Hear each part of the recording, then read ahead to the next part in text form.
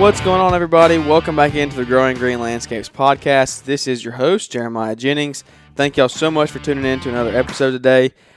We have had quite a few come out recently, and we're rising on the charts. We're growing every day, and it's been a fun journey getting to this point. We're still in the very beginning, but this thing is rolling on down the road, and I'm excited to get some guest interviews on here. And today we have another guest interview. And we'll just hop right into it. We don't have any big intros or anything. So without further ado, we'll just hop right in. So our guest today is going to be Rory Kendall with Patriot Lawn Specialist. And he's a friend that we met out at Together in the Trades also. So like I said, it was a big networking event out there. Met a lot of cool people out of it. And hopefully we're going to grow a lot of relationships out of it. So Rory, how you doing, buddy? Good. Well, it's good to hear from you. It's good to it was awesome meeting you out there Together in the Trades.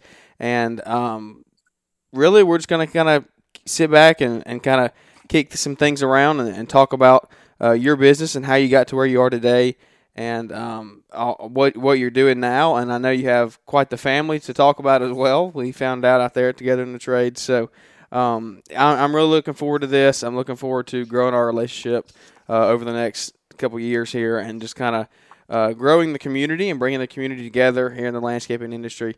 So why don't you just kind of take us back to how you got started, go back to day one if you want to, or even pre-landscaping, whatever you were doing that led you into this point, and kind of just tell us your story, your backstory, and how you started and how you got to where you are today and where you are today, and just kind of take us through the whole ride, and let's just go from there. Okay, well, like you said, my name is Rory Kendall. I'm from Northeast Oklahoma, small town of Veneta. It's home of the world's largest glasshouse McDonald's. It's a bridge that goes over I-44. And we'll jump up to 2010. I had dropped out of college, and I came home. I told my parents that I wanted 365 days. I would either go back to school or I would join the service.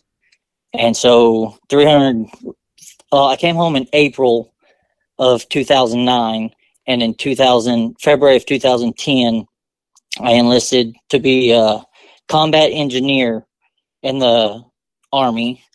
I was at 12 Bravo, and did that whole routine, served in Afghanistan for 1 year, was stationed in Germany I would only serve one term, so I was in Germany the whole time. And decided looking for IEDs or improvised explosive devices was really not how I wanted to make a living. So I came home after my 3 years was up, and was kind of feeling around, trying to find some jobs and stuff. And my dad, he was a Union Highliner, and I was like, well, I'll follow in the family footsteps. He was one, my grandpa was one, my uncle was one. So I jump into that, did that for about 18 months or so, and that was when my first daughter was getting ready to be born. And I started realizing that I was gone all the time. My dad was gone when I was a little kid all the time, and I was like, I really don't want to do that. So I actually left that job and came back home and found a little machine shop. Was working in there for a little while, and then had a friend call to join the operators union. So I was a crane operator. So I went and did that because I was closer to home a lot. It was just an hour away. I was down in Tulsa, down there where Kevin Juggernaut's at. And I ran a crane for 3 or 4 years. I got certified, ran a crane. And then I had started my lawn business when I was at the machine shop. So it wasn't even the business. It was just, me, Rick's mowing.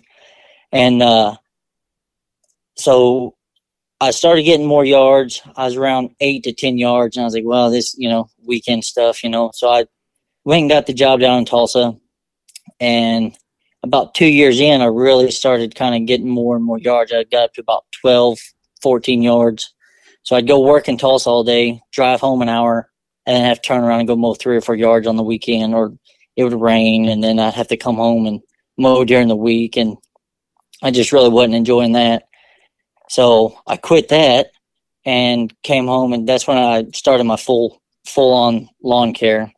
And my wife she was of course real nervous. I mean, we talked about it and everything, but she was just nervous because I think when I quit, I had 18 yards, which is not sustainable. But I said, I can't grow driving an hour to and from work. So an 8-hour day was actually at least 10 for me, and then coming home and trying to mow.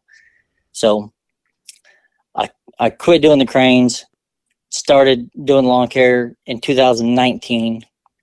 I got my LLC, and I was really trying to find a patriotic name, because I was in the military. So I wanted something to kind of resemble the patriotism, and, you got the Lawn Ranger and you got all these different deals. And I was like, well, I got out of the military. I was an E4. I was a specialist.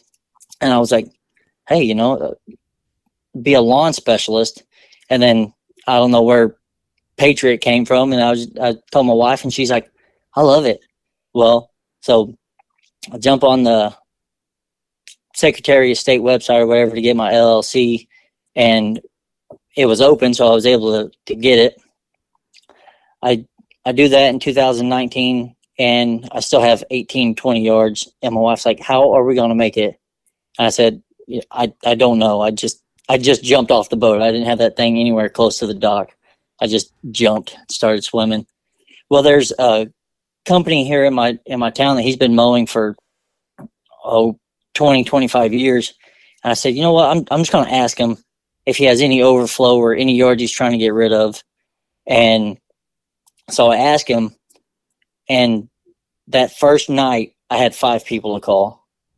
So I was like, wow, I think this might help. And so he kind of took me under his wing, because I told him, I wanted to do it right. I didn't want to tread on no one's turf. I didn't want to be the $20 guy, So he kind of takes me under his wing and helps me on, like, if I have like a big bid or whatever, I can go over, I'll call him up, and, most likely within 20 years, she's probably already bid on the property, because our town's about 6,000-7,000 people. So it's really not that big, but we have a Grand Lake, which is a big lake here in Northeast Oklahoma that a lot of customers, or that it's not very far for us to drive to get the lake high paying customers, So that all started, and by the end of my first year, I was up to 33 yards, which that made my wife a lot happier. And I had my foot in the door with the crane company. So during the winter, I would go down and work the cranes over 2019. Yeah. And then 2020 rolled around. I got more yards, and the cranes would call, and I'd be like, I'm busy. I can't. And so I was actually able to pretty much phase my way out of there, and now I'm pushing 50 yards this year, and I just took on a helper back in June. So, and our yards are anywhere from 5,000 to my biggest property is 4.5 acres. So. Wow. Yeah. So you're cutting some property out there, and it's all you're pretty much flat out there, though, right? Yeah, we got a lot of rock. A lot of rock. Where we're like, I mean, in town, but like some of my country yards, they'll have a big chunk of sandstone just sticking up out of the yard. Yep. So.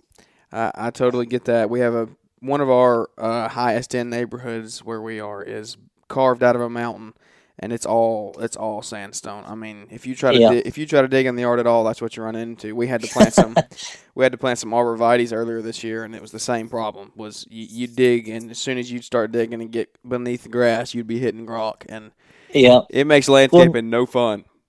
Yeah, and that's what's bad about here. Like, whenever we get rain, since how it's a lot of rock, you can almost get your mower stuck on flat land. Because once it gets soggy, it hits that rock, and then it's just slipping and sliding everywhere. Yep. It doesn't absorb it very well. Well, that's a cool story. There's a lot that we can expound on out of that. It's cool to hear how you went into the service. Thank you for your service, for sure. We're serving. It was it's cool hearing from a veteran like that and how you took it, and kind of let's talk about that a little bit. Just hit on your, if you don't mind, go into to the working at being stationed in Germany. What was that like? Just kind of hit it. It was, of course, a culture change because, I had never traveled from Oklahoma, Missouri, and Texas was about all of my traveling. I mean, we had gone on vacation to Colorado and so, but we never, I'd never got on a plane until I was headed to basic training. Yeah. So where did you go to basic? Which was Fort Leonard Wood, Missouri. Okay. Which a funny story on that is where I live in the northeast corner of Oklahoma. I live 2.5 hours away from Fort Leonard Wood. Well, the way the military works, it's the smartest thing ever. I had to drive 2.5 hours south to Oklahoma City, get on a plane, fly another hour to Dallas, then get on a plane and fly to St. Louis to get on a bus to ride 2.5 hours to Fort Leonard Wood. And you could have just drove the 2.5 hours from your house. Exactly. That's crazy.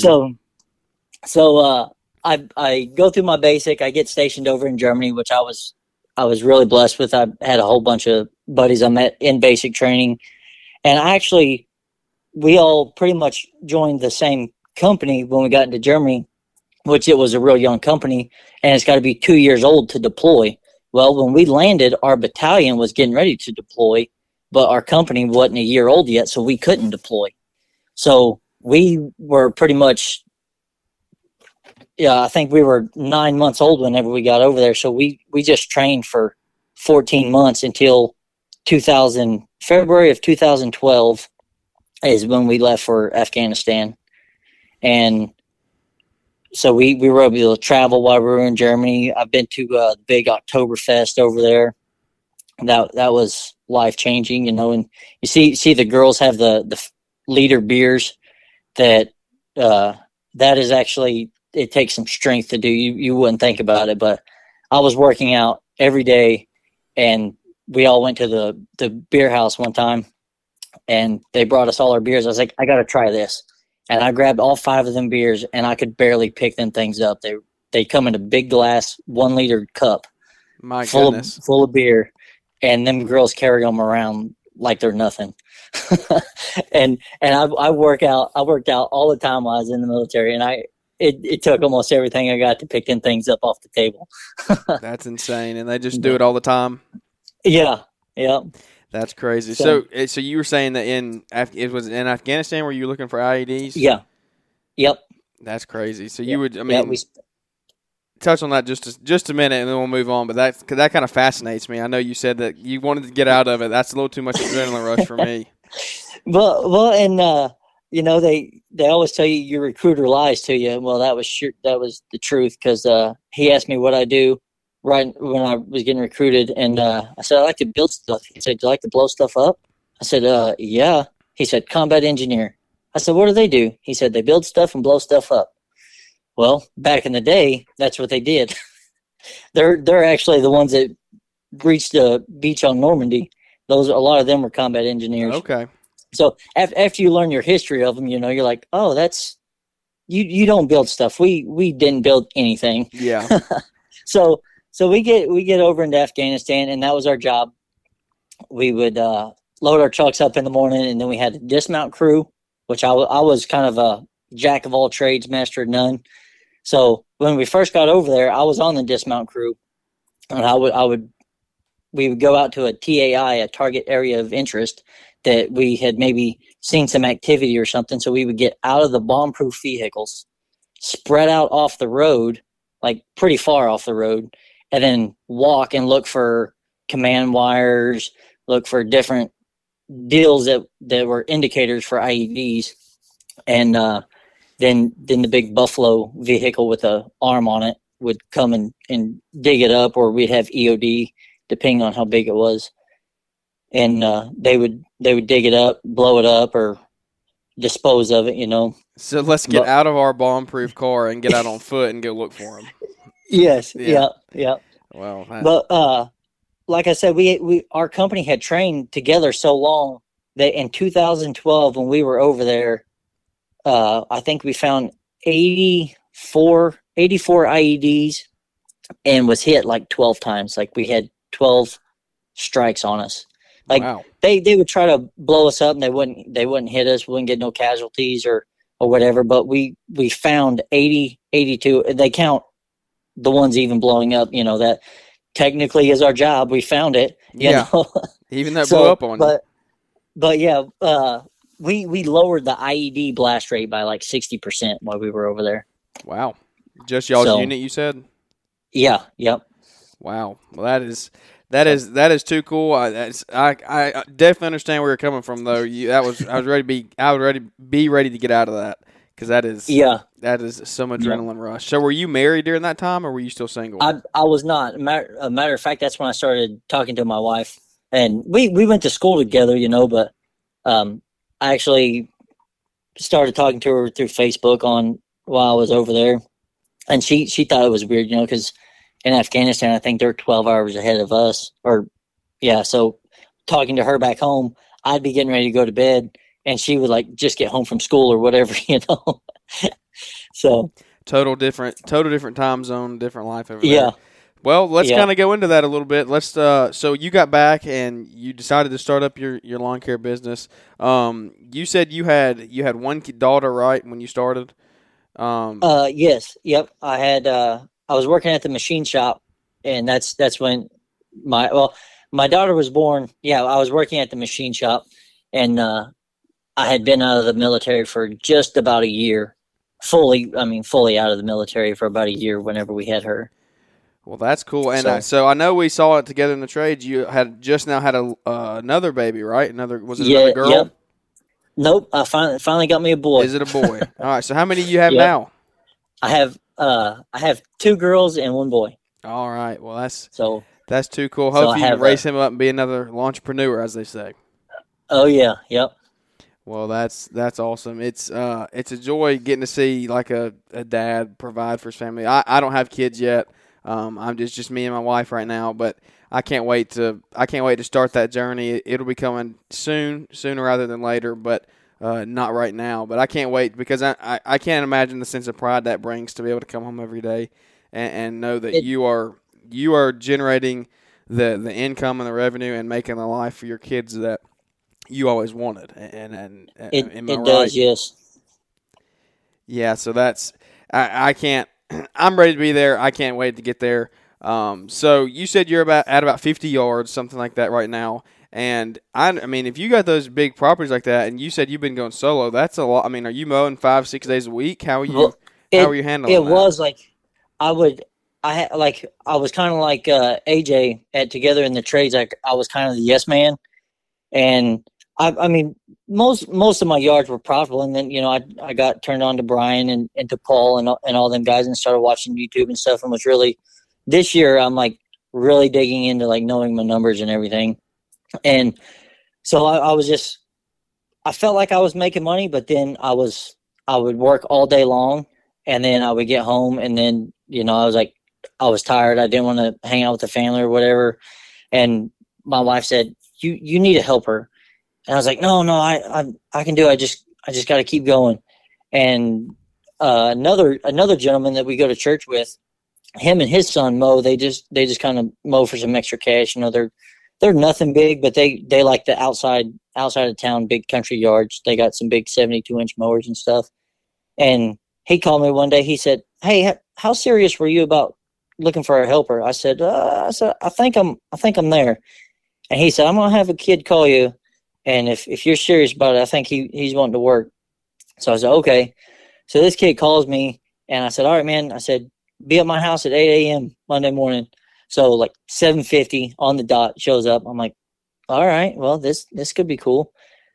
And we go to bang out our first Monday list of yards, and we get done by like 3 o'clock. I'm like, we had like 16 yards to do. Like, this takes me all day.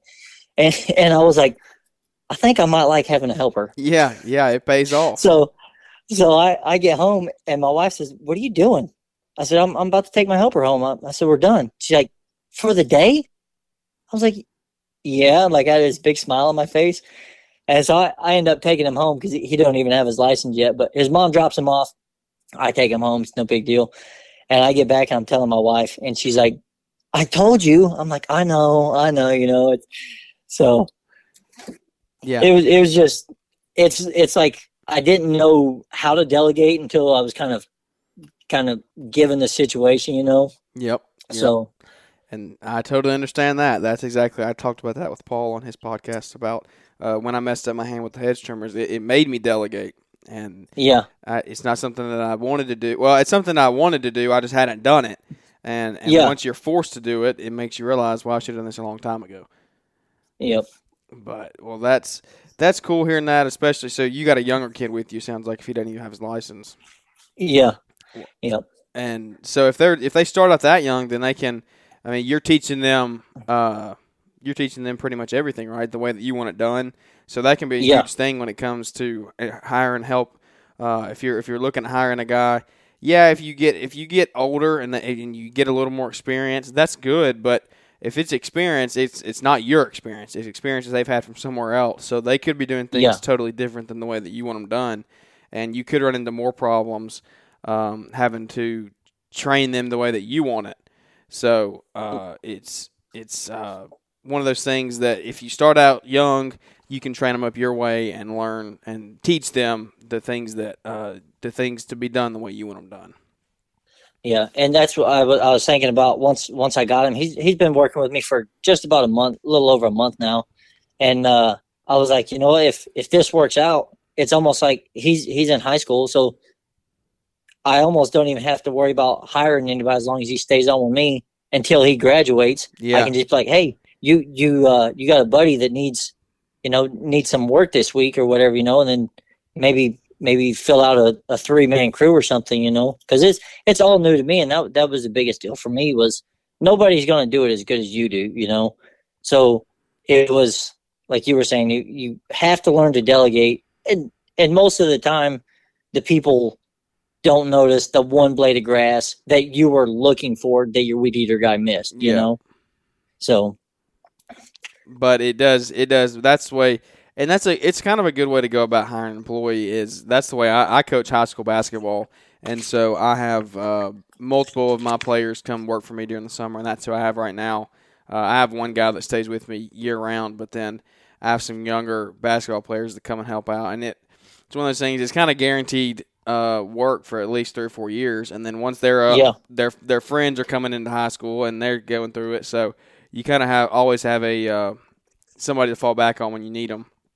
But so you're sitting about 50 yards. What size? You said they vary in size, and that's one of those things that it's hard to price. It's hard to figure out your pricing when you're getting different sizes like that. Because I know exactly what you're talking about. We have some that are 3+ acres, and we have some that are 1,000 square foot. I mean, that are tiny. So it's one of those things. How have you handled this year? You said you were crunching your numbers. How have you gotten into knowing your numbers, and do you have a CRM that you're using that's helping you figure that out, or what are you using to get that all straightened out? Yeah, I jumped on board with Yardbook, of course, from watching Brian's videos and stuff, and it was at the time it's free. It's fairly easy for I feel like the new guy. Right now, I actually did jump up to the paid version for 2021. Yep. I used it when I very first seen Brian said he had it. I think I got on towards the end of 2019, but I literally was still doing like paper invoices. I was just like playing with it, In 2020, I used it full time, but I was still on the free version. And then this year, I jumped up and got on the paid version, which helps on your credit cards, to keep your cards on file. I'd say probably 60% of my people love the card on file. I have like 1 or 2 that they're like, oh, I don't store my card on nothing. And I'm like, but you use your card every time you go to the convenience store. Yep.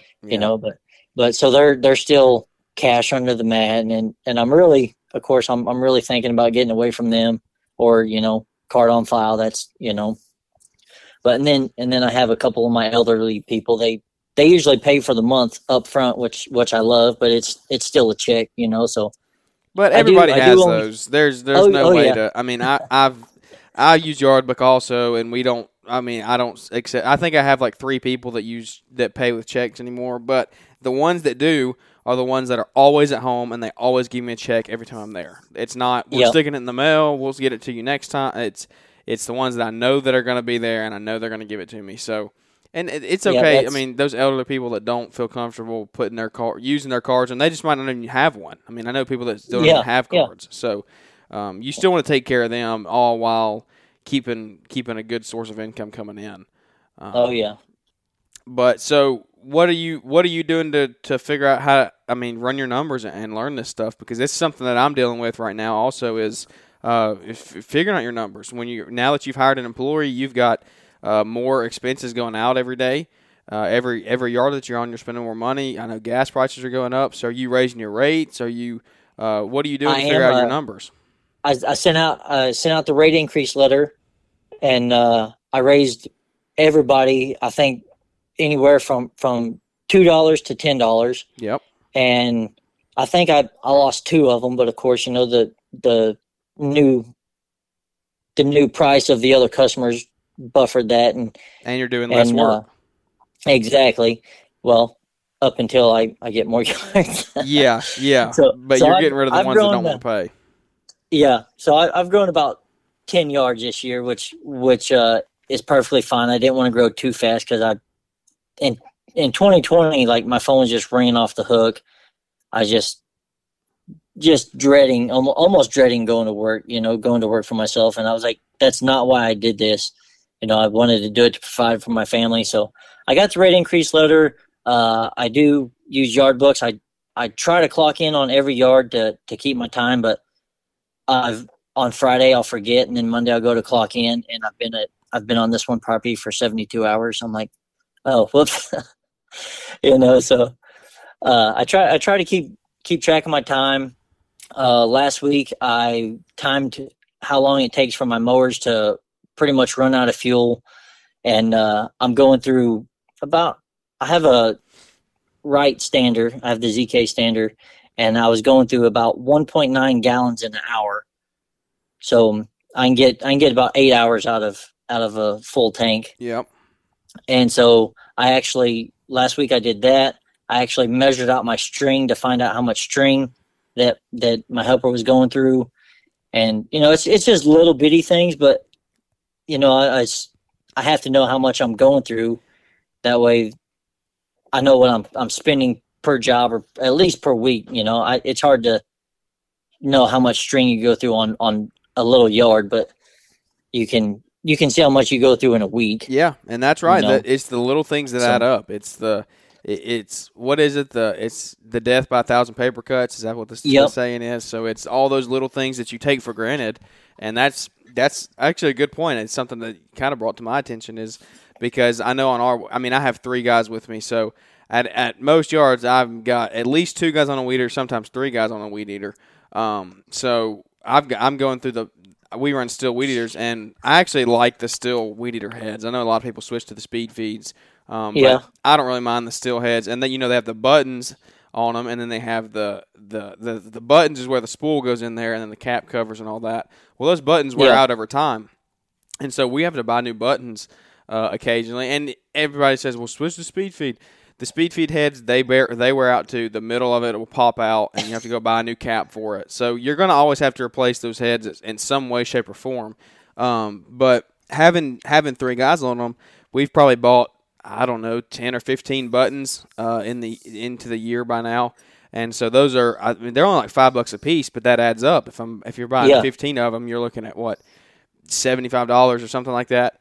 They do add up, and it's one of those things that you gotta know your numbers really tight, and it's something that I'm learning every day. It's something that sounds like you're learning every day, but you're making a profitable business out of it, and that's one of those things that you got to start. And for you, so what have you been in it? What, 2.5 years now, going into 3 years?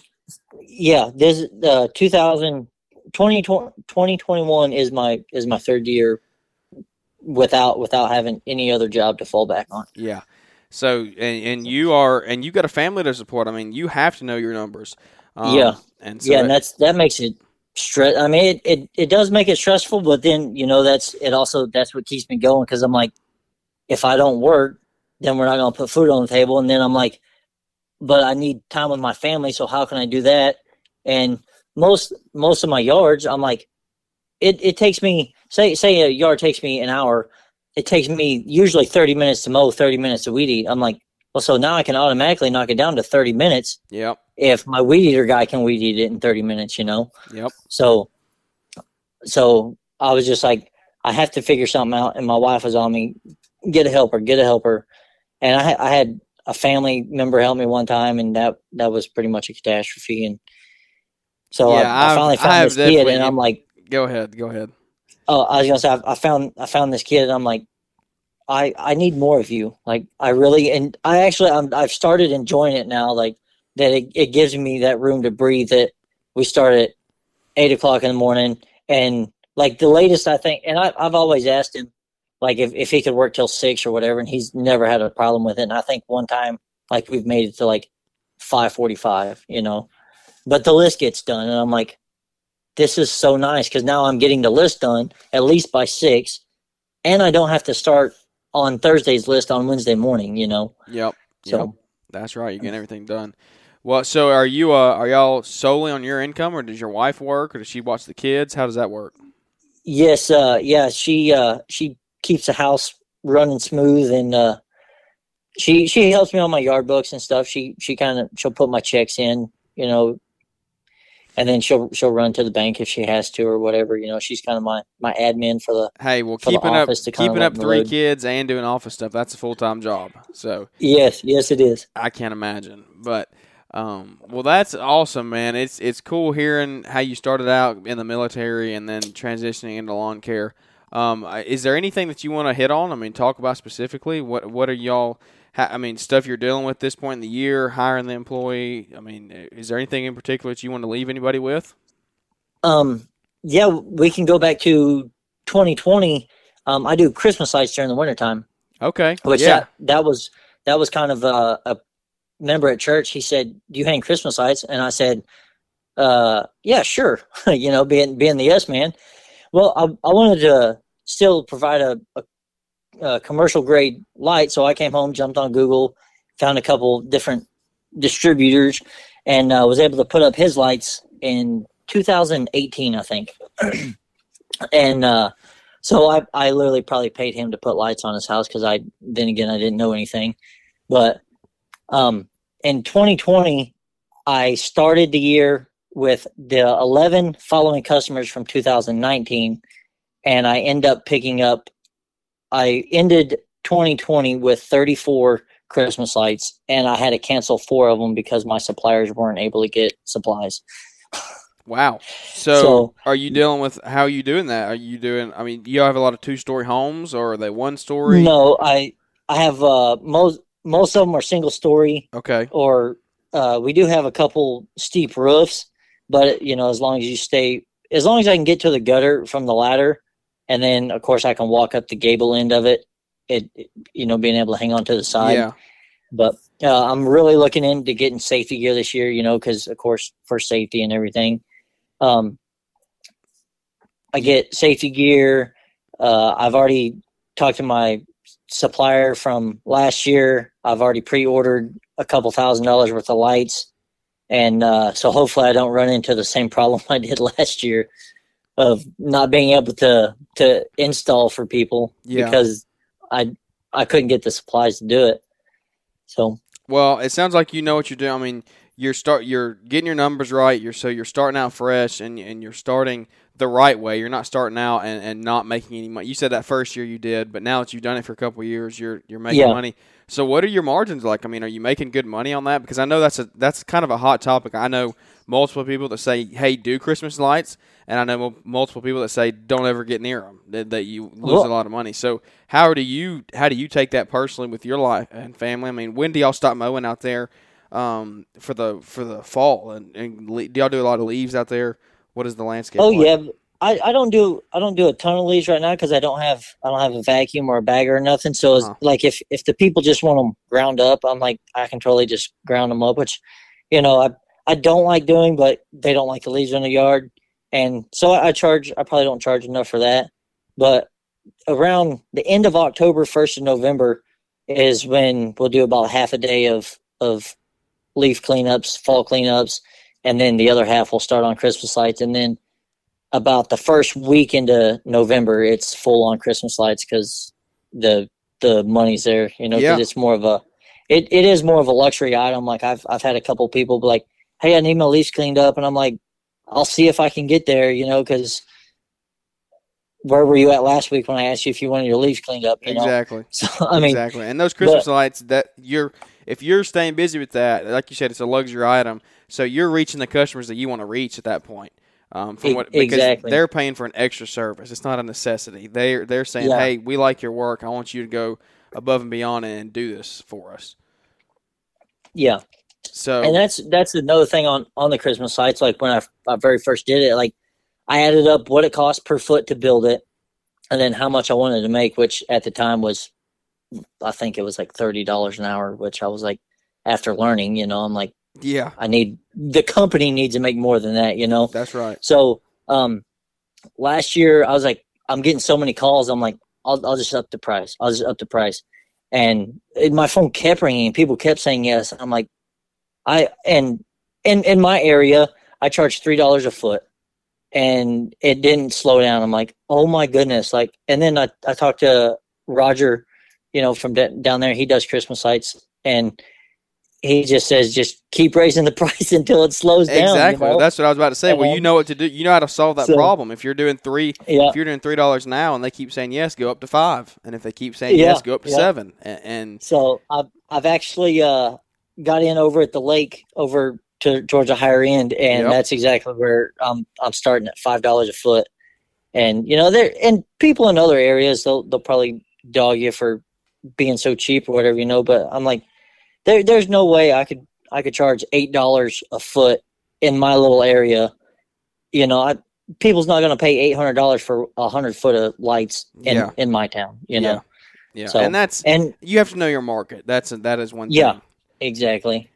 So where I'm at, I'm making money. You know, matter of fact, I put almost the same amount in my account in November and December than I did from January to November on mowing and cleanups and stuff. No way. So I was I was blown away by how much money I spent in the last 2 months of the year.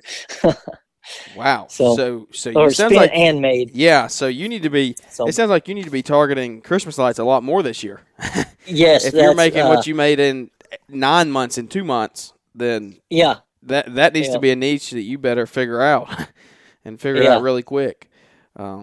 That's cool. So, what does the average one take you? An hour, 45 minutes? I mean, I don't do. I've never done a set of Christmas lights for anybody, so I don't know the first thing about it. I'm learning everything new.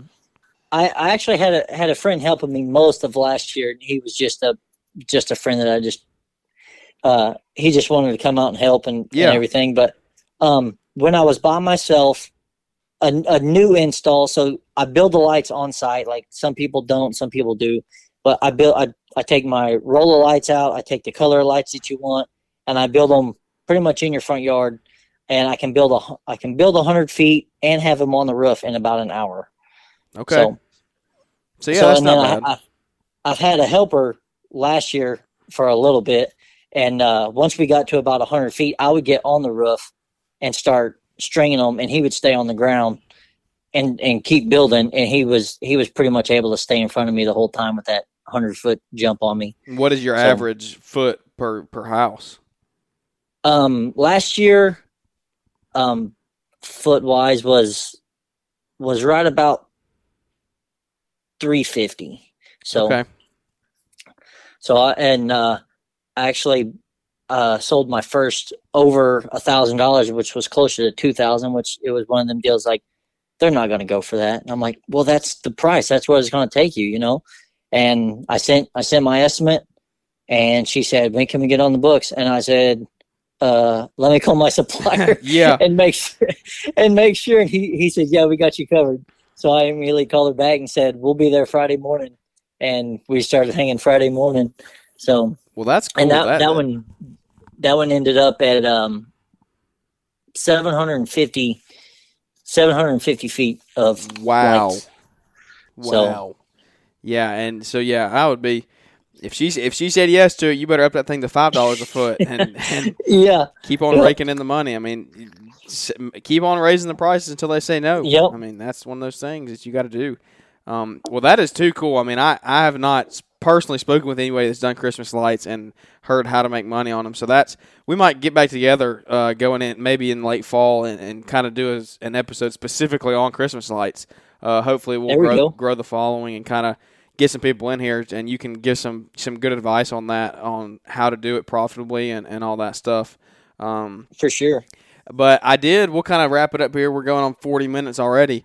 But one thing I did want to mention is I know you said you worked on the cranes and stuff. I was checking out your YouTube channel, and I know you haven't been doing it much recently, but some of those videos from the past, I saw that you were fixing some ruts, and that was actually that kind of intrigued me. I don't know if it's just me, but I've never seen ruts fixed that way with the old tiller. And that's a problem that we run into, that I've personally rutted up some yards, and I'm like, how am I going to fix this? Because you can't use a shovel if the ground's not wet. I mean, it's so hard that it's going to be nearly impossible to dig out the rut and put it back flat. So that tiller was a good idea. You can kind of hit on that if you want to. Well, I don't know if you had time to watch that video, but about the time I had quit, my office manager, he said, "Hey, can you come and work on a Saturday?" I said no. I said I need to mow some yards, and they knew by that time that I was I think I was on my way out, and they said it's just 4 hours. They said come in and set the crane up, and that was the black crane that's in that video. That job ended up taking us 10 hours. That crane got stuck and took us 10 hours to get that thing out. Well, those aren't any little cranes. Those are some big cranes. Yeah, that one was a 250-ton crane. And we go out, and that particular job, they were going out to change the antennas out on a radio tower. Yep. The ones at the very top, not the ones in the middle. Yeah. And so the job was just for me to come in that morning, help the guys, put the crane together, 4 hours, go home, start mowing yards. Well, after getting that thing stuck 10 and a half hours later, didn't get no yards mowed that day. Well, I had quit last year, and another crane company came out to another tower, and that's where is a big crane like in that video, and it had the way them cranes turn, them big ones, the front tires turn and the back tires turn, so it like articulates or whatever a lot better. And the front tires went off in one ditch, and the back tires went off in the other ditch.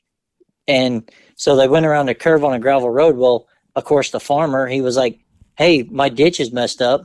And so, of course, he calls the crane company. Well, my old supervisor calls me and says, hey, have you ever done, like, releveling or anything? And I'm like, no. But I said, well, what happened? I said, did the crane go off the road? He's like, yeah, right down the road, right there outside of your town. I'm like, all right. So I run over there and shoot him a quote, and he says, send it to this guy. So I sent the quote to him, and he says, yes, jump on it. And that thing took me like 3 hours, and I made so much money on that thing. So it was one of them things that I didn't think I was going to get, but being right there in town, that the crane company was like, yeah, why would we pay somebody to come pay them windshield time when you live in the town? Exactly. So, yeah. Well, that was cool. If anybody wants to look at that, go check it out. Patriot Lawn Specialist on YouTube? Yes. Is that right? Yeah. That's I still get nervous about doing stuff like that. And I'm like, I talked to Caleb at Together in the Trades, and he's like, you just got to do it, man. He said, you're not talking to the people that's driving down the road, or I'm talking to the lawn care community or whoever, he said, just do it, So even though that was over a month ago, I still haven't just done it. So I'm trying to build up the nerves to just do it. So no, hey, and I totally agree with him. That was our last episode. That's what I talked about was you just gotta, if you're wanting to start something like that and you're thinking about it, you're contemplating, just do it, because there's nothing holding you back except you telling yourself no. And I'm sure once you do it, once you get into it, you were good at it. I mean, those first videos that I watched, it was really good, good content and stuff. So if you're hesitating, anybody out there that's hesitating on YouTube or Instagram, whatever it may be, just do it. Dive in and do it. But go check out that video to fix those ruts. That was really cool to me. It was just it was something I never seen done the way that you did it. I never seen it done that way, but it looked like it made it pretty easy, and it looked really good. It did. The product looked really good, but those cell towers. We'll hit on that, and then we'll wrap it up. I've personally dealt with those. I had a contract mowing the gates around them and stuff, mowing inside, keeping the gravel and stuff inside kept up, and then mowing around the fence and keeping everything clear.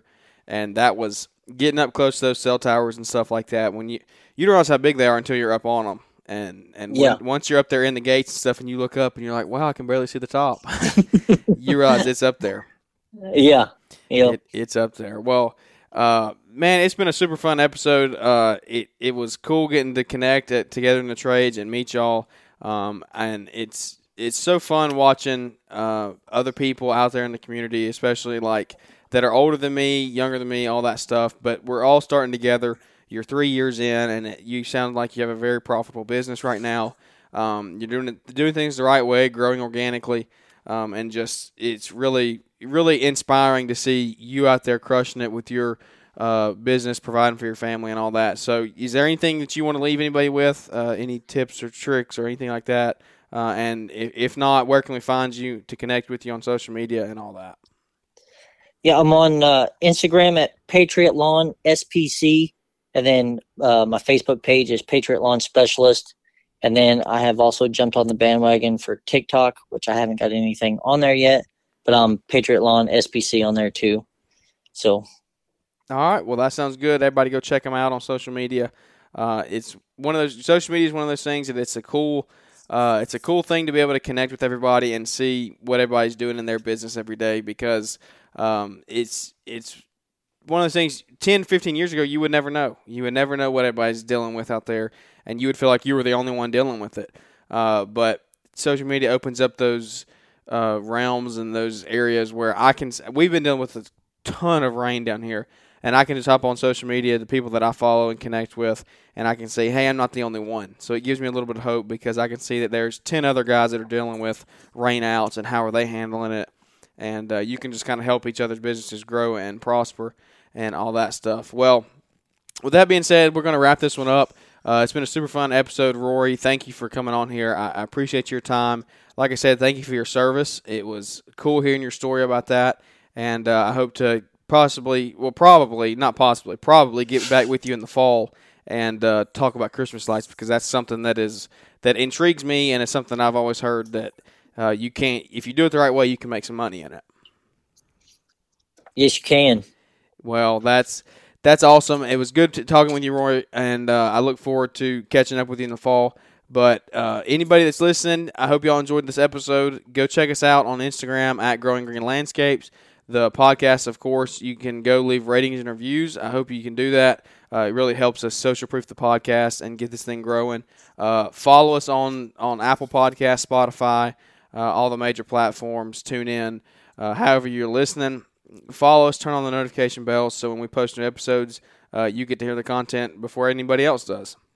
And it's been super fun getting to this point. I've really enjoyed it, and I look forward to where we're going in the future. So with that being said, we're going to wrap this one up, and look forward to seeing y'all here on the next one.